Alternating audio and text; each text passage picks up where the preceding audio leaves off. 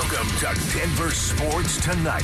Taking a look at the biggest stories in Denver sports. From your online home for the best opinions and information on the Broncos, Nuggets, Avalanche, Rockies, and more. DenverSports.com. And it is Denver Sports Tonight on this Thursday night in the Mile High City. James Merrilat, Will Peterson rolling with you for the next hour. A nice, clean, efficient 2-hour and 18-minute opening day. 1-0 Rockies win down at Coors Field, the 12th time in the history of the club we have had that score. James, the new world of baseball. You like it? You love it? Or you miss the old 4-hour games? No, it's certainly not the latter. I think I love it. I'm going to go with like for now, but I think I do love it. I like a game that is played in 2.5 hours or less. I like the pace. I like the fact that they don't have the shift. Do I want to see a bunch of 1-0 games? No. I mean, it was fine today. I'd like to see a little bit more offense, but overall, I like the product that it's producing. I like the fact that the game is consumed in a reasonable amount of time. So I'm thumbs up. I'm in. I'll officially say I like it, but I think I'm going to eventually love it.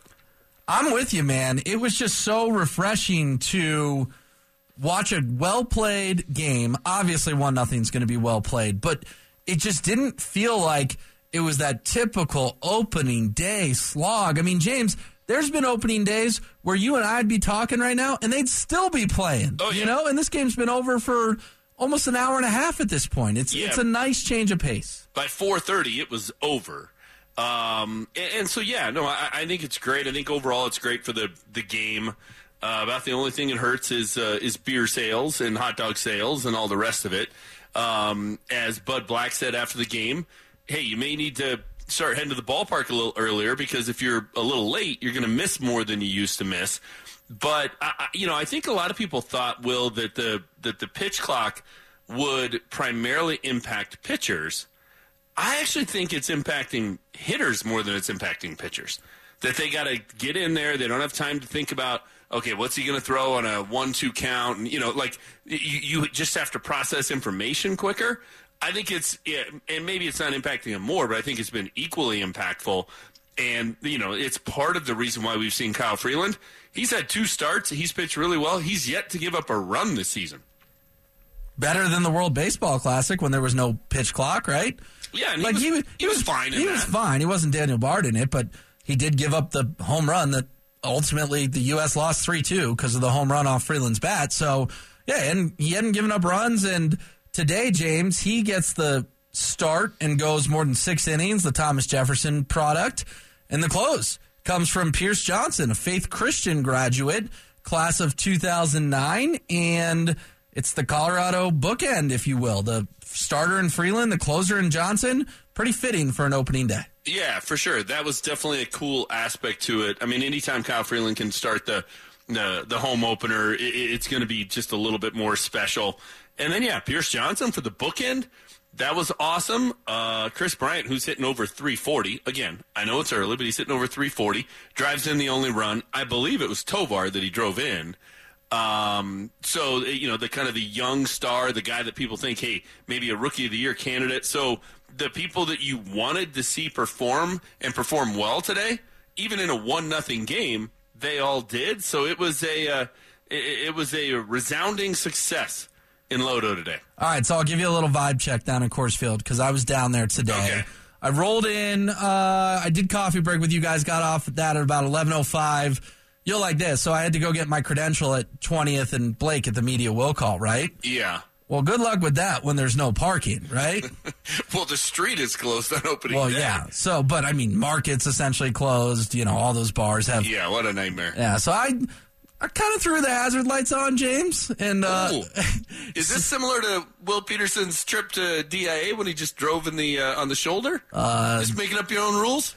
It was technically a parking spot on 99% of the days, just not today, right?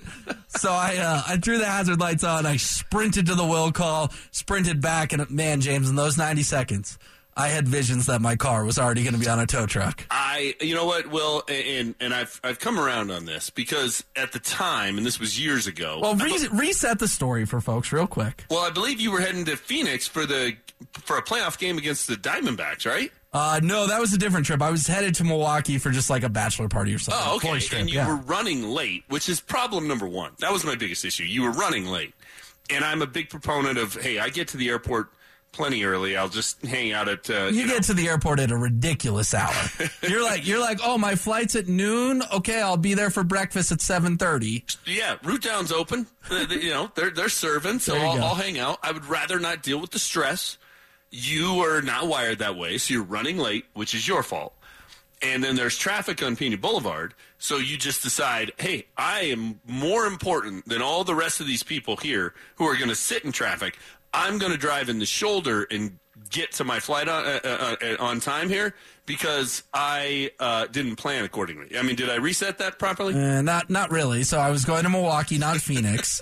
I drove on the shoulder on 225, not Pena. Okay, well, it's okay. It doesn't change the story, but And I left in plenty of time. It wasn't my fault. There was like 3 accidents on the same day, so I just said, I got a flight to catch, and, took a little detour, got there on time. All right, well, the fact that it was on 225 actually does change it, because if you are on Pena Boulevard, everybody's in the same boat. You're all trying to get to the airport. You're all trying to go to the airport. So that changes a little bit. And look, I have come around on this, and this is probably not my best piece of fatherly advice, but I've kind of come to the approach with my kids, and our rule around the house is typically rules are for suckers, right? Wow, I like it. They are, right? Like, rules are kind of made to, kind of shuffle people along and for the lowest common denominator. And, come on. Most of them are silly. So I do think hey, I'm going to throw on the hazards here, and I'm out of the car for 90 seconds. Perfect example of rules are for suckers. You didn't need to follow that rule today. You didn't park there for the whole game with your hazards on.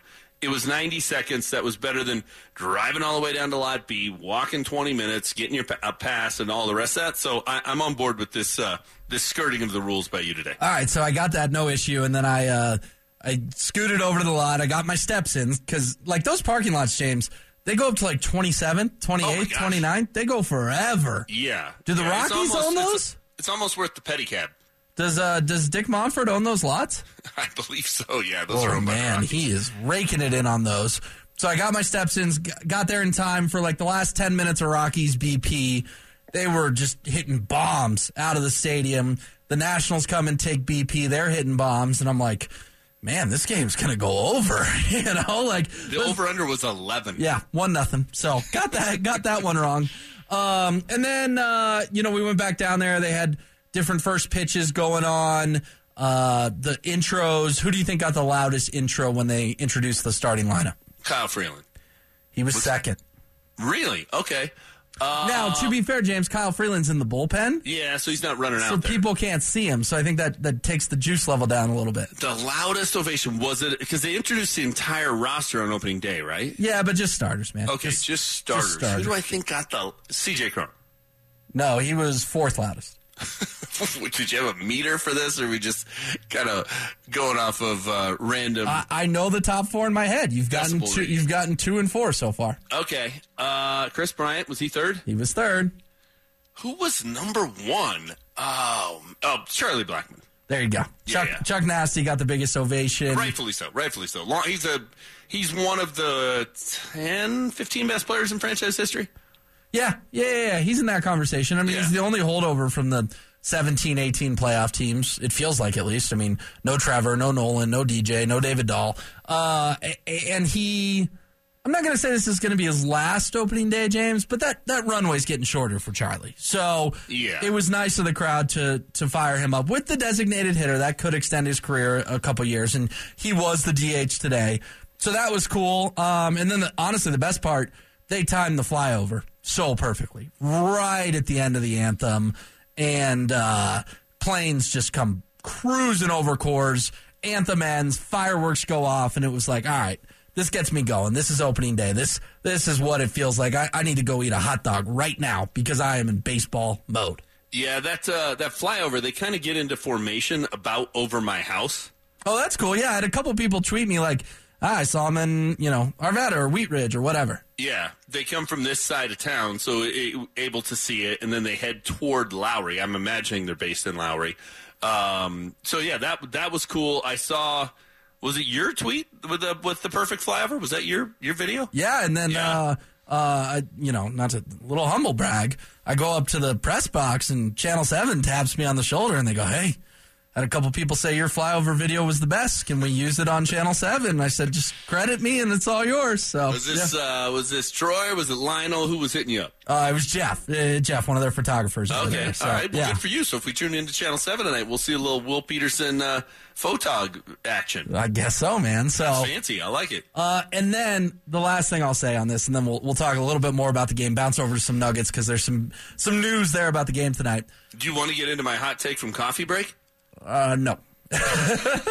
Nah, we can. No, we're going to save that for Monday because that is my Monday column at DenverSports.com. All right, well, that's a really early tease. People can go watch Coffee Break on demand at DenverSports.com if they want to see me rip my hair out. But you know who I just felt like was kind of stalking me today, James? He was sort of just on my case. Every corner I turned, he was right there. Okay, hang on a second. Not somebody from Denver Sports. No. So it wasn't like Shapiro just wouldn't leave you alone. No, he was fine. Not someone from the Denver media either. Really? No, it was just this. Was it a media member? Okay, I give you a hint, but it'll be too easy, so I'll just tell you. Your guy Dinger was just every corner I turned, James. There was Dinger. That's awesome. Dinger's That's awesome. here. He's Dinger's there. Opening day. I think Dinger thought Dinger was the story before the first pitch. Yep. Well, Dinger is out there to help entertain the younger portion of the crowd, and pardon the pun, but he hits it out of the park all the time. He's fantastic. Go out into center field when there's Dinger, I don't know, he signs autographs like in the third inning or whatever, and there is a line of kids waiting to meet Dinger. Like, that's Dinger's target audience. It's not you, Will. Well, then why wouldn't he leave me alone today? So, what does that mean? Like, he just is everywhere? Like, he's, omnipresent? That's just him doing his job. I just felt like I was down there for like a total of an hour and 30 minutes on the field, and I saw Dinger 19 times. So it just sort of felt that way. Because you always take too many photos and videos at an event, right? Yeah. So I took like 40, whatever, today. And then, I go home and I'm deleting the ones I don't need. And I decided to save the video of the flyover, 2 cool photos of the field, a picture of the press room, and then 3 pictures of Dinger because I was trying to capture Dinger at every angle. Well, there you go. You saved 3 pictures of him. Like, you're making my point. He did a great job today. He was all over it. Almost always he does a great job. Are they still not letting him behind home plate late in the game in the 9th inning? Oh, to like spin his head like an idiot? That is fantastic. No, it's Bush League, James. It's distracting. And exactly. I think it's something the Rockies banned because they realized how ridiculous it looked. Oh, I think it's fantastic. I think that's one of those things of like, it becomes a signature part of playing a game in Coors Field is, hey, if you get to the 9th, you got to deal with the dinosaur mascot behind home plate spinning his head and getting everybody fired up. I think it's great. It's great. There weren't people in San Diego back in the 70s and 80s complaining about the chicken because the chicken was just having too much fun out in the outfield. Like, man, we're uptight. Dinger he's a treasure. It's a strong word. Here's Bud Black on the late arriving crowd today. I think it was about 2/3 full when the first pitch got delivered.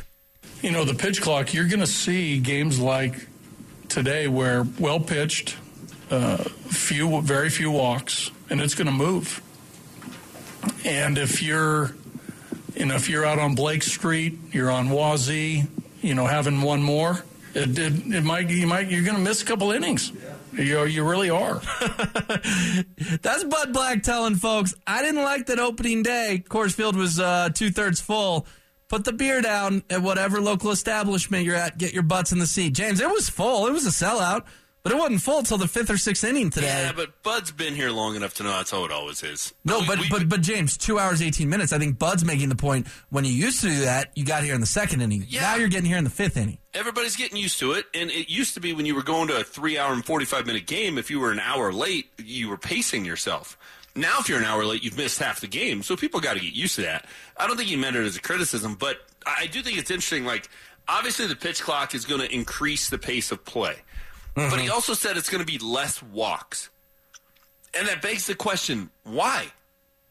Why is it? Why does the pitch because clock? you nailed it, James. The batters are not as comfortable because you know what the batters like to do? They like to play with their batting gloves. They like to chew their gum. They like to step out of the box. They like to spit. They can't do any of that crap anymore.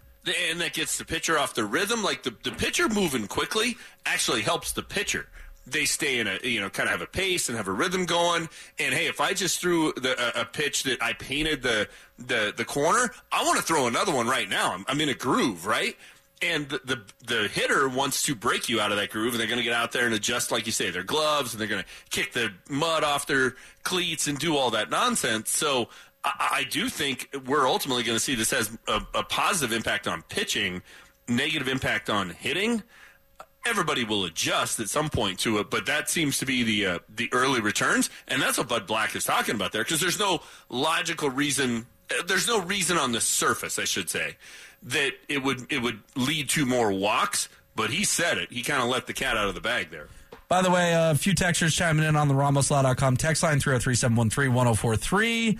That Buckley is the Air Force Base you're looking for, James. Oh, you're right. Lowry's closed. It's Buckley. Lowry's a beer garden these days. Christmas. So. That's shame on me. Thank you to the texters. As a longtime Denverite, I should have known the difference. So 100% correct. All right, so let's bounce over to the Nuggets here. Well, we've got several more minutes in this segment. And, James, you wrote about this at denversports.com. I was kind of in Rockies mode, but I did see the news that they've ruled out Nikola Jokic and Jamal Murray already. All the other starters are also questionable. Your take on this, coming off a game against Houston that was perhaps their worst of the year, two schools of thought. Get them back out there, roll the ball out there, and let's go show we still know how to play Nuggets basketball, or we can't afford an injury, get everyone off their feet, and it'll be Christian Brown and Peyton Watson playing 35 minutes tonight in Phoenix. I am in favor of B. And here's how I typically evaluate these kind of situations is of the two worst-case scenarios, which one could I deal with better, right? And maybe that's just the way I'm wired. Maybe it's just sort of my outlook on life. But the two worst-case scenarios are you don't play any of the starters, essentially, in the last three games. I would maybe play them a little bit in the finale on Sunday afternoon against the Kings. It's at home, but whatever. Don't play any of them in the three games. And then they sit out a week during the play-in tournament, and by the time the playoffs start on April 15th, they're rusty. Okay, that would not be good. No. So that's one bad scenario. The other bad scenario is you play important pieces of your team in meaningless games down the stretch, and somebody gets hurt. You get 79, 80, 81 games through the gauntlet of the regular season, and you get to the point where as the number one seed, you've been gunning for this the whole time. You essentially waved the white flag on last season in the playoffs by not bringing back Jamal and said, it's all about next year. You're almost to the finish line. That, to me, is worse. An injury is worse. And I'm normally not load management guy. I'm normally not bubble wrap guy. I'm normally not any of those things. But they're 6 games behind the Bucks, 3 games behind the Celtics. They're tied with the Sixers. So I guess there's something to play for of the off chance that you get to the finals and you play Philadelphia. Yeah, you'd like to have home court advantage, but they long since told us and showed us that they didn't care about how they were stacking up against teams in the East. I mean, they would not have done some of the load management they've done in the last 2 or 3 weeks if that was important. So given where they're at, and they're set at the number one seed, and they essentially have nothing to play for in terms of seeding for the NBA Finals, save for one team and one matchup, I would sit everybody down, Will, because the risk is just not it's not worth what you may get as a reward of knocking off some rust. Because can you imagine if Nikola Jokic, Jamal Murray, Michael Porter Jr., Aaron Gordon, KCP, I'll even throw him in there, get injured in one of these meaningless games and they can't go in the playoffs and this team gets bounced? That would be a catastrophe. It would, but 2 things here. First of all, why rule Jokic and Murray out and leave the other guys questionable? I know they're your two best players, but if you're not going to play starters, just don't play starters. Well, right? they've been dealing with injuries, right? I mean, Jokic missed 3 True, games with the calf. but like Aaron Gordon hasn't been the same dude since the All-Star break. Just rule him out. Michael Porter Jr., 3 back surgeries by age, 26? Rule him out. Like, there's... I wouldn't play him. I'm with you, but they're technically not injured at this point. Okay. They haven't missed time in the last week with injury. So they're just going to have to rule him out here in the next 90 minutes before tip or so. Yeah, I mean, I don't want to see the hodgepodge tonight, James. I either wanted to play everyone or play no one. I'm with and you. by removing Jokic and Murray, then you should remove everyone else, and it should be the rookie show. And I know Zeke's questionable, but, trot Reggie Jackson and Thomas Bryant out there tonight. Yeah, Thomas Bryant can play 42 minutes tonight. That's all good. I'm 100% with you. I'm not disagreeing. And I think a hodgepodge is actually more dangerous, and I'll put that word in quotes, because, again, we're talking about basketball. They can go out and play basketball all the time, and 99.9% of the time they're not going to get hurt. But I think playing a hodgepodge is more dangerous than playing with guys you're used to playing with, right? We've all gone and played in a pickup game or in a rec league or whatever, and when you're playing with guys you're used to playing with, the game flows a lot better, and you're not, in and up in bad positions and, getting run into and undercut and things like that. So I'm with you. If you're not going to play Jokic and Murray, don't play any of them. I would sit them all down, and I would consider maybe playing them the first half against Sacramento on Sunday just to basically get some work in. But I would have more faith in myself as a coach and as a coaching staff that week off I could put to good use from a practice standpoint and have them ready to go. Yeah, I hear you on that. The loss to Houston was so bad that is that the taste in your mouth. You want the starters going into game 1 of a playoff game. Yeah. No, hold on. Yeah. I'm going to go see, so let me finish. Because that will be the only game Nikola Jokic has played in a 3-week span. I don't care. Where he had 8 turnovers. So I don't care. I would subscribe more to the let them wash it out of their mouth. Now, maybe that's not tonight, but James, they need to play full starters either Saturday or Sunday in one of the 2 games remaining after tonight. Yes, they do, because they need to get their mojo back before. No, hold on. Because if they lose game 1 at home, you have said all along this team is in trouble. I almost used a different word. If they lose home court advantage. So what if you gag a game 1 to the Lakers because you're rusty as heck? You want that coming up, James? You want to go back to L.A. tied 1-1? That doesn't sound fun to me. I don't. But I don't think playing 20 meaningless minutes against Sacramento a week before you're going to play the Lakers is going to avoid that. Have you ever done a cleanse? Sure. I just don't think it's going to avoid it. I think if you were playing important games all the way down to the stretch and were playing for something and they were, pseudo playoff games because you were really battling, that would help. I don't think playing 20 meaningless minutes against Kings is going to help. As a coach, I would rather have, instead of that, and give them a false sense of, oh, we're fine, we can flip a switch, I would rather have the card to play of, hey, guys, we got to be ready to go. We got to be at our best. We got to be focused from the initial tip, and we got to play every possession like it's the last possession of the game, because if you guys don't, you remember the last time we were on the court? We got our butts kicked by Houston. I would rather have that to be my example than to play 20 meaningless minutes against Sacramento. All right, Nathaniel Hackett didn't play his starters in the preseason. They were rusty. How'd that work out for the Broncos, right? They were also playing an entirely new system. These guys have played an entire season together. But there are examples of rust being a real thing in sports, and I don't think you want game 1 to look rusty. So when they're down 27-19 after the first quarter of game 1 at home, I'll be the guy texting you, hey, they look kind of rusty to me. Okay, well, and if they play against Sacramento and Jamal Murray aggravates his thumb and he can't play in game 1, I'll be the one texting you. Like, there's a risk reward here. There's no perfect answer, right? Like, I'm not saying I would agree with you on that. There's no perfect way, because you're right. You can't afford a catastrophic injury when you've been building for this moment for literally years. I'm not saying your approach is wrong. It's not, and I do think rust is a risk. It is. And do I think there's that chance that they come out after having not played for, what would end up being potentially 11 days? Yeah, you could be texting me 27-19. But 27-19 after 1 and you knock the rust off is an easier hole to dig out of than, hey, we're without Jamal until May 1st if we're still alive by then. That's my perspective on it. I don't think there's any I don't think there's any perfect answer. So it's more of which risks do you want to take. All right, coming up next, the Rockies are done. The Nuggets game will be meaningless tonight, but the Avalanche game, now that will be huge. There's good news on the injury front. There's also bad news. We will get to some Broncos later in the show. My guy Cecil Lammy a couple days ago had a great article about the running back prospects. He likes big backs, and he cannot lie. Those are brought to you by Schomp Honda. One price, one person, 1 hour. If you want to check them out at denversports.com. But James, he and Mace have a really good back and forth going on all these draft previews with Cecil's kind of best guys available and who's the best guys in the class, and then Mace coming in to follow it up with, but here's who's available for the Broncos. It's a good 1-2 punch. Check it out. Right, yeah. Like, we don't have a pick till the third round. So really glad you like Bijan Robinson out of Texas, but he's not going to be there. He's not an option. All right, so the Avs tonight are clearly, the Rockies was a very significant game today because it's opening day. That's always going to be a big one.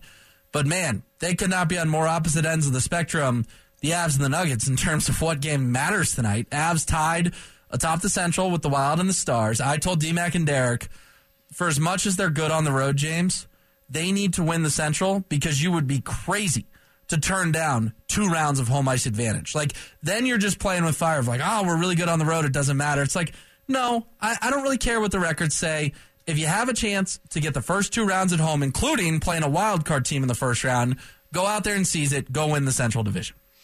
No, I'm 100% with you. I think, and look, it's a team that lost 1 playoff game last year on the road, and it was game 4 in Tampa. Game 3, because 4 was Kadri's awesome OT winner. So they lost 1 road game, and it was in the Stanley Cup final. So, I mean, that's how good they were away from Ball Arena, but to just act like home ice advantage doesn't matter, I think would be kind of the height of arrogance, right? Like, you want to start off the series at home, get off to a good start. If you happen to stumble, you at least put yourself in the position where, hey, we just got to get 1 on the road, and then we know in our back pocket Game 7's at home. So to not act like that's important, as good as they've been on the road, I think would be a mistake. So I'm right there with you. I think winning the Central is important. And listen, man, with winning the Central, you get to play the Seattle Kraken almost assuredly. The standings can still change. That means you and I going to Seattle. Yeah, but you get to play the Seattle Kraken in round 1. You get to play Philip Grubauer, the guy who choked away the Vegas series, when they were up 2-0 and he played so great in Game 2 and then just couldn't stop anything in those final 4 games. Nobody holds a grudge like Will Peterson. And they're in their 2nd year of existence. They're not playoff ready. No. They're a bunch of guys that were slapped together. And you know what you also do, James? You make Minnesota and Dallas play each other. So then one of them has to knock each other out, probably in an epic 7-game series. And then come round 2, whoever emerges from that, then you take your shot at either Dallas, who can skate up and down with you because they can score. I believe they scored more goals than the Avs, or you take your shot at Minnesota, a gritty defensive team who could have Marc-Andre Fleury in goal. Okay, that's fine. That's what happens in the playoffs. You got to knock off the best teams to win the cup. But this thought that, they can let one of the other 2 win the division, well, then you're playing Dallas or Minnesota in the first round, which is going to be an infinitely harder series than Seattle. No doubt. And then if you emerge from that, you got to play Minnesota or Dallas in the second round. So let them take care of each other while you go play the Kraken in round 1. And the way that happens, you win tonight, you keep winning the last 5 games of the year, you win the division. No, you're 100% right. You hit the nail on the head. I think the hardest path is having to beat both Minnesota and Dallas, the hardest path through the first 2 rounds. So let them eliminate one of each other, right? Like, that is definitely the way to go. It's not that Seattle's going to be a layup and a sure thing. And, I started having visions of Jacksonville coming here and beating the Broncos in 96. But still, James, give me that option. The Predators last year were a sure thing in the first round. Yeah. I mean, I feel like 4. it would be that. I feel like it would be that. Now, you know what, though? Game 3 and Game 4 in Nashville, the Predator fans just didn't show up. They knew it was happening. Seattle fans are going to show up for playoff games. True. It's going to be the first time they've had them. True. So that's going to be a different atmosphere when you and I are up at Climate Pledge Arena. Who's paying for this? I think we just keep throwing it out there. At some point, somebody's going to step up. All right, I like it. But I do think that is a much simpler path. Much simpler path. Minnesota is just sort of that nemesis, right? And Dallas, you talked about it, or you mentioned it in terms of how many goals they've scored, their goal differential. They're just that more high-powered team. They're a team that, if it turns into like what we thought it would be against Edmonton last year, where it's, hey, we're having a bunch of 8-6 games or whatever, Dallas is one of those teams that can kind of match you goal for goal. So, yeah, give me the Kraken, and whichever team survives a Minnesota-Dallas first-round matchup, without a doubt. I think that's infinitely easier. So you want the good news or the bad news today from Jared Bednar?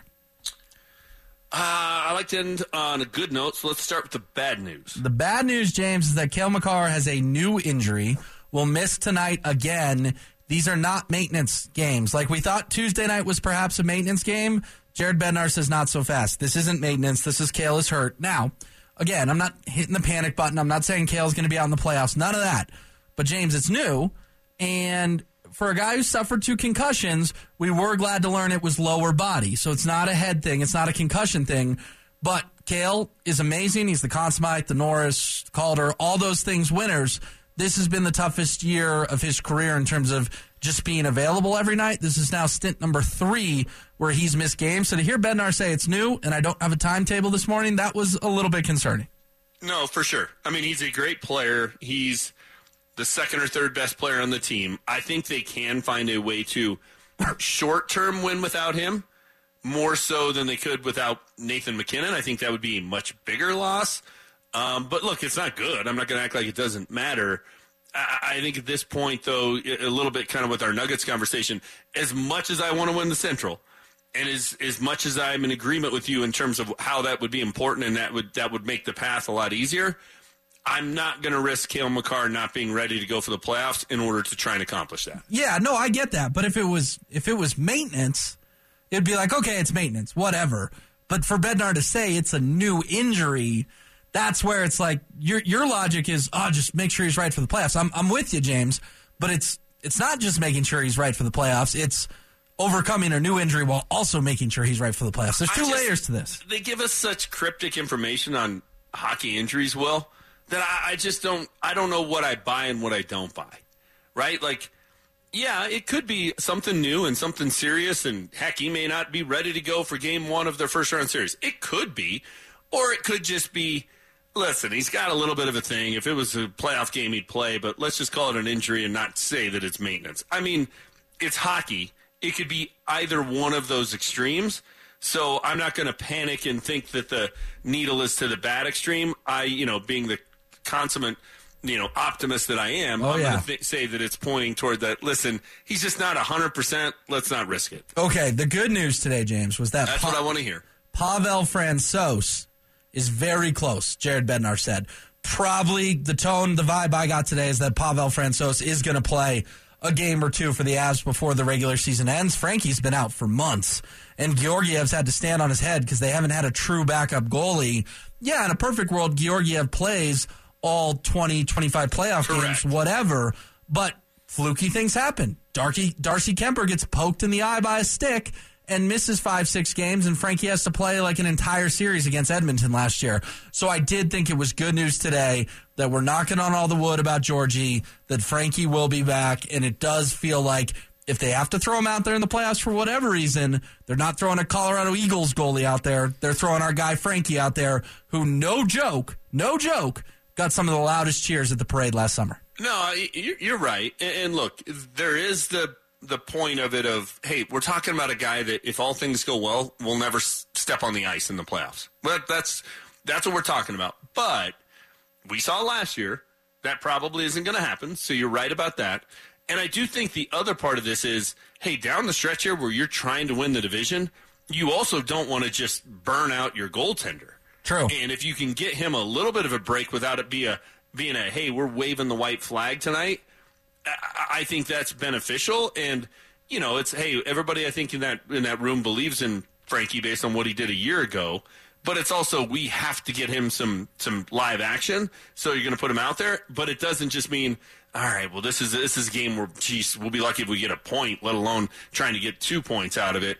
I think that's the other thing is you want to make sure you go into the postseason without Georgiev being just absolutely frazzled and fried. I think it'll help down the stretch in these last few games with that. All right, coming up next, I've got a new theory about this John Elway news Ooh. that Tinfoil dropped. hat? Little bit tinfoil, little bit, James, but it also involves our guy, Peyton Manning.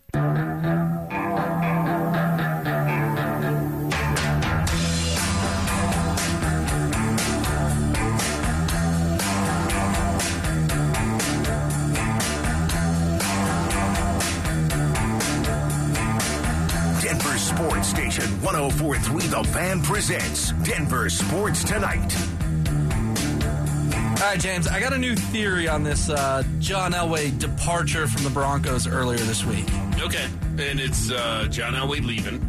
It's, was he forced out? There's just no spot. You know, Sean Payton and George Payton there now. There's, really no need for another voice. That's kind of been the general thoughts. You have another one, though. Yeah, and I'll add a fourth one to that, and this is the one I lean, and that was that the Elway thing just kind of ran its course, right? He was a Bolin guy, a Joe Ellis guy to some extent. It's just a totally new era over there, right? So it kind of fizzled out, and it wasn't anyone's fault. It's like a relationship where two people just decide, you know what, this was fun, and we had a great time, but this just isn't really working anymore. We're going to go our separate ways. Like, it's amicable and it's mutual, but there's just no spark left, right? So I think that's the most logical. But now I'm going to put my tinfoil hat on, okay? Okay. All right. I think... I also don't buy the whole no spark one, but I'll let you go. Okay. Well, you can retort that real quick if you want. You don't think that the John Elway and the Broncos thing just kind of ran its course? I think that's what they thought. I don't know that just because you get to that point that means the best decision is, hey, we should run out the most important person in the history of the franchise. It had hit a lull. It's not going to all be fireworks and honeymoon. And, I think there's a little bit of that of all right, we got to work our way through it. So I'm probably getting overly philosophical on your analogy. But it's just come on, man. He's the greatest player in the history of the franchise. He's arguably the greatest executive in the history of the franchise. They've only made the playoffs 5 consecutive years one time, and it was John Elway's first 5 years as the GM. They've only won the AFC West 5 times in a row one time, and it was John Elway's first 5 years as the GM. So I just think that Elway bashing has gotten off the rails, and if you can't find a place for that guy in your organization, I think that's a look in the mirror moment. But anyhow, let's hear your theory. All right. He's also 62 years old, so... Well, John himself said he wanted to have more time and flexibility. John took the high road, and John said exactly what he should have said at that point because there's no reason to burn bridges. All right, I'll get to my theory because we are running out of time. I wonder, James, that we know that Peyton Manning and John Elway are friendly enough, but they're not like best man in each other's weddings kind of thing. Friendly rivals.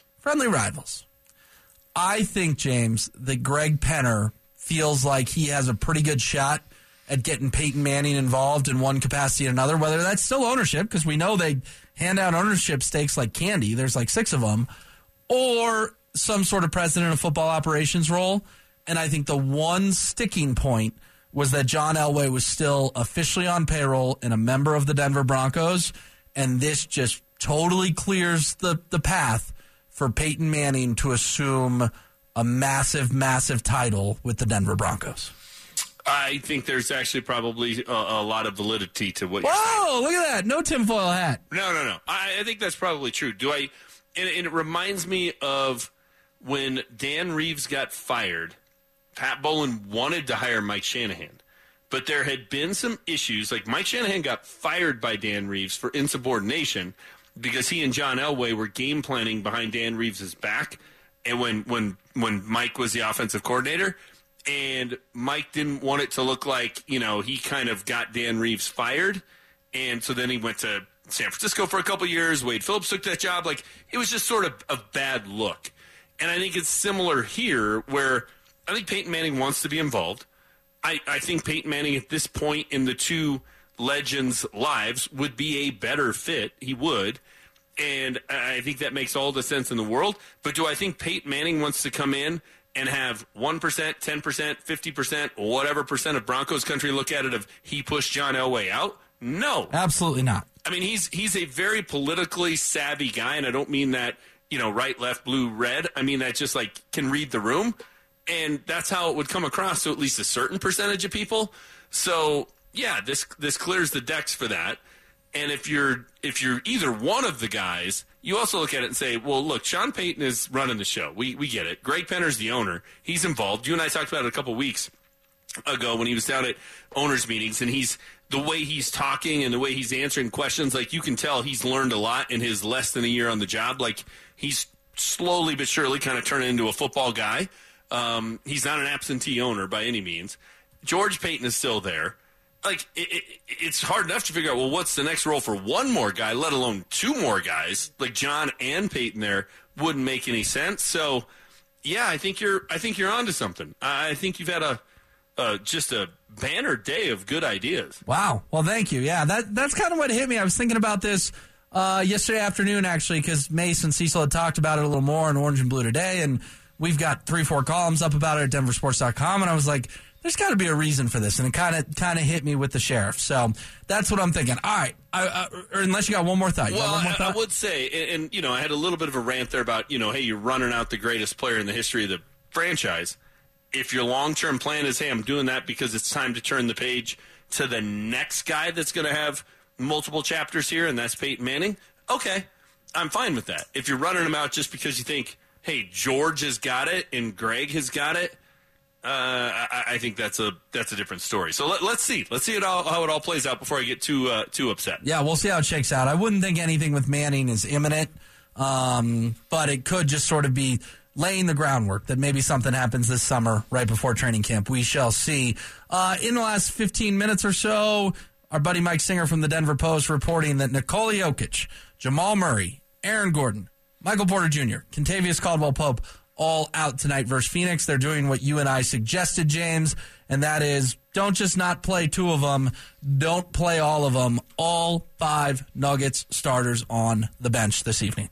Which is the smart way to do it, right? Like, we could rank them in terms of, hey, who would be the biggest loss, but the end result is any of the 5 would be a loss, right? Like, we all are clamoring to see Jokic, Murray, Porter, and Aaron Gordon together in the playoffs. We've never seen it. The last 2 seasons in the postseason, because Jamal got hurt basically 2 years ago right now, so that postseason, after going 9-1 when that foursome was together, in the regular season, we didn't get to see him in the playoffs. Didn't get to see it last year with 2 of them not there. Like, that's what we want to see. But also a year ago, Michael Malone spent his end-of-the-season press conference talking about how, hey, we need better perimeter defenders. They brought in 2 guys to help with that, Bruce Brown and KCP. You can't afford to not have either one of those guys either. Like, I want there to be no excuses, mainly because I think this team can win a title if there are no excuses. But number 2 is, if they fall short, I don't want there to be any excuses, because then you have to make the changes necessary to make sure you don't keep burning through years of Jokic's prime. So, great. This is smart. It's a way to go it. I would maybe play him a half against the Kings just in a glorified scrimmage. But no, it's time to put on your fancy suit and sit behind the bench. You want some optimism on the way out the door from our guy, Charles Barkley? Of course. I haven't heard this sound yet, but this is him tonight on TNT. KJ got it ready for us. How about the Nuggets?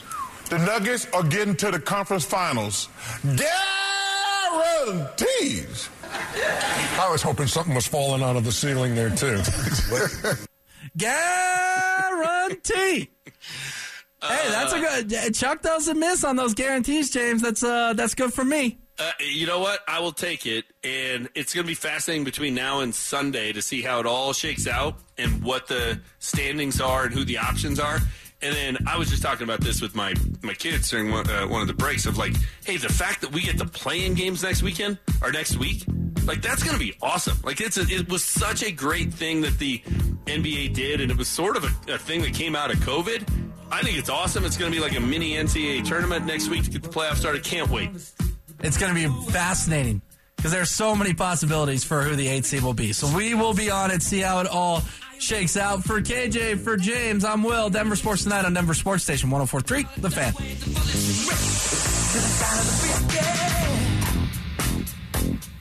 Another one bites the dust.